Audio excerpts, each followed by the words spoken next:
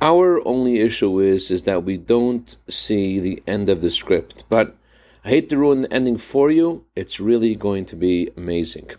Good morning. This week we read about how Joseph is sold into slavery, and it doesn't seem that Jacob's problems ever end.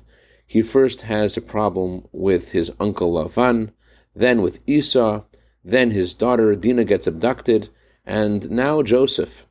The name of this week's Torah portion, Vayeshev, actually means to rest securely and tranquilly.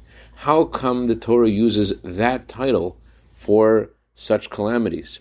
The truth is that the word Vayeshev, as the Nachal Kedumim points out, is an acronym for all of Jacob's problems. If you take the second letter of Joseph, you have the letter Vav, the second letter of Dinah is a Yud, the second letter of Esau is a Sin, and the second letter of Lavan is a Bet, spelling the word Vayeshev.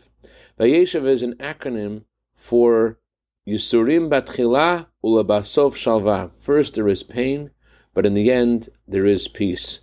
In God's world, we are only heading towards the true and complete redemption through Mashiach.